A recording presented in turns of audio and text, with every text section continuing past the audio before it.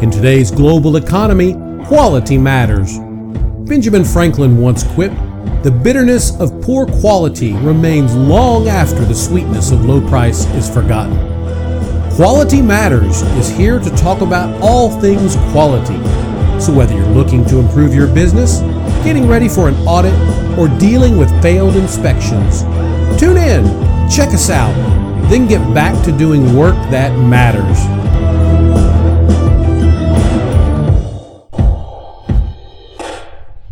Hey y'all, we're Darcy. I'm Kyle. We're here with our Quality Matters podcast. Today we want to talk about an oldie but a goodie, I guess. A blog post that Kyle posted a couple of years ago talking about a change in the standard, I guess, from the ISO 9001 standard from, 2008 to 2015? That's it. Okay, so the previous standard, what I'm gathering from the blog post, y'all remember I am ignorant to this kind of stuff. So I'm reading between the lines and learning as I go. So it looks like in the 2008 standard there was a requirement for a quality management representative. So I guess to get certified, you had to have this person doing this job at your company. Yeah, exactly. It was a not a required position, but that's kind of the way it got used and interpreted. Got interpreted as such. So in the 2015 standard, they took that away. Correct. And there was a little debate, it seems like, about whether this was a good thing or a bad thing. That essentially you kind of need somebody in charge of that. Mm-hmm. Because if not, then the person that is in charge of that is also in charge of other things, and they're not really solely focused on quality.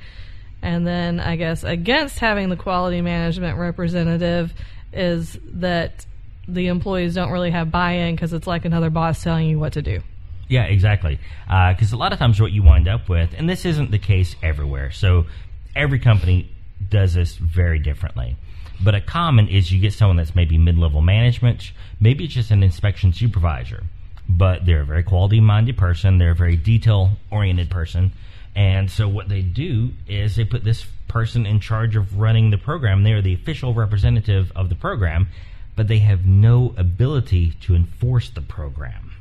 So you're saying if they had a quality management representative, that would be the case? Oftentimes, and in some cases, it's the quality manager himself who is placed as the quality management representative, which is a little more logical, but again, it doesn't always happen that way. And that was the case with me. I used to be a quality manager, and I was a quality management representative. But as a quality management representative, it just so happened that all of our procedures and work instructions laid full responsibility on my shoulders before anyone else's shoulders. It's not that I mind the responsibility, but your quality management representative is not always the best person to enforce these processes. So it's kind of still like you're the middleman. Yeah, absolutely. Very much. Your much. boss, the head of the company, is telling you to get this done, and the guys down here won't do it, but you have no leverage to make them do it. So there's argument for not having the quality management representative. Exactly. But to take both sides here, part of the problem when you've removed the quality management representative, or QMR as it's usually documented, is who's in charge now. It's very decentralized, and I think that's actually part of the goal of what the teams that put together the new edition of the standard and the Annex SL. Annex SL is nothing but a top level management standard that ISO put together to use to develop new standards. I think part of their goal was really to decentralize it so that the management team carry the responsibility. And I'll give you an example where this goes wrong. And this happened to me quite often previously, and I see it happen to other people when we do audits and consultations, is, say, the quality management representative, the quality manager. He has a certain specialized background. He's not a technical engineer. Yet, by the way that most people write these procedures, he's responsible for ensuring that the documents are approved. And so you wind up kind of in a quagmire there, because he has to make sure all of the documents in the document information system are approved prior to use, but he has no technical knowledge to approve anything. And so now who's responsible for that approval? Or to even know if it's written correctly, exactly, really. Exactly. Okay, that's interesting. I've got a case study. We're going to talk about another podcast that kind of addresses that. So I find this kind of interesting because we already talked about that case study with Orkin and how when they wanted to get ISO certified, it seems like this is sort of how they started out. They put it on the branch managers, which were not at all a QMR, but they were kind of being forced into being a QMR. And then the branch manager said, whoa, this is way too much for us to deal with. Yeah. And then they kind of took a step back and created a team. So I guess that's what they do. If you don't have the QMR, you have to create a team. And I guess this is where, because when I first read this blog post, I thought, oh, well, why would they take that away? You need somebody in charge of that to make sure everybody's doing what they're supposed to be doing. Because if you take it away, then you've got a bunch of people that are focused on a bunch of different things that aren't really making sure everything's getting done. And let me be clear, the standard does not prohibit you assigning a representative for your system. True. It's just not a requirement anymore. If you choose to not have the management representative, it absolute forces the management team to become actively involved in the quality management system. A lot of companies... So that's the key. Yes. You said actively involved. So the management team has to take a personal vested interest. And you would think they would because it affects their business and, in turn their salary and their, what they're bringing home to their family. It does, but let's be honest. A lot of executives rise to that position. And I'm not speaking poorly of anyone here, but a lot of executives rise to that position because they were either an amazing salesperson and they knew the value of what the company did, maybe not the how, or they were a fantastic engineer and knew all the technical details, but again, don't necessarily know how to ensure that those technical details are executed every time. So I think that's why, going back to the case study of Orkin, it worked well for them. They created a quality management team. Yes. I think it was 7 individuals maybe that had worked in the field. I think they all had about 30 years of experience. Each individual had about 30 years of experience. So they knew the technicals, and now they know the quality, and so they're combining those two and saying, let us come beside you and partner with you. Yeah. So I think, it shouldn't have to fall on a representative or the management team, but you should create a team within your company, and it should be a team of people that knows the quality as well as the technical so that they can come together and work this out. And if you're going to do that, it's very important that you document who has approval for what, who has authority to do what. Because within that team, the companies where I see that it works best is you might have a quality manager, but he's only directly responsible for so many processes. It may be his job as the quality manager to kind of pull the strings and get people involved and get things to happen. For instance, inspection reports. Your quality manager is not going to sign off on the inspection reports. That's going to be to one of your AS&T, level 2 inspectors or a production manager. But when those inspection reports aren't getting signed off and aren't getting turned in on a timely basis, well, it's your quality manager's job to step in and figure out why. But then he needs to be given authority from management to handle that situation appropriately. Correct. Or he needs to know the exact person to go to for that ahead of time. The process. Exactly. It needs to be a well-documented process. It does. You need a very well-documented process here.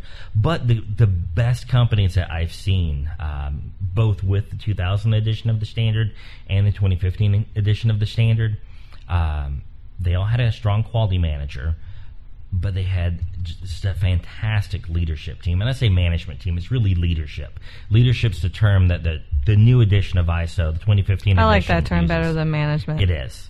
Leadership sounds more like I'm working alongside of you, whereas management sounds like I'm going to tell you what to do. Yeah, exactly. Yeah. So I like that term better.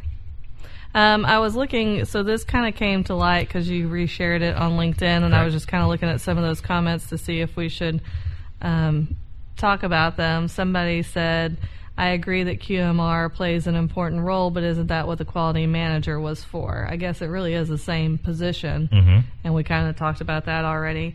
And then this other comment says, it seems another motivator for the decision could be the fact that the responsibility was misaligned in the past with the notion that the quality manager was fully responsible for compliance, which put many in an unfair situation. Completely agree.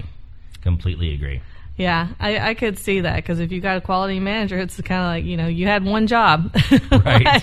You had one job, but it's not. It's a team. He said, I have seen this in multiple cases. Now the responsibility is on the team. Good change. Yeah, absolutely. I agree.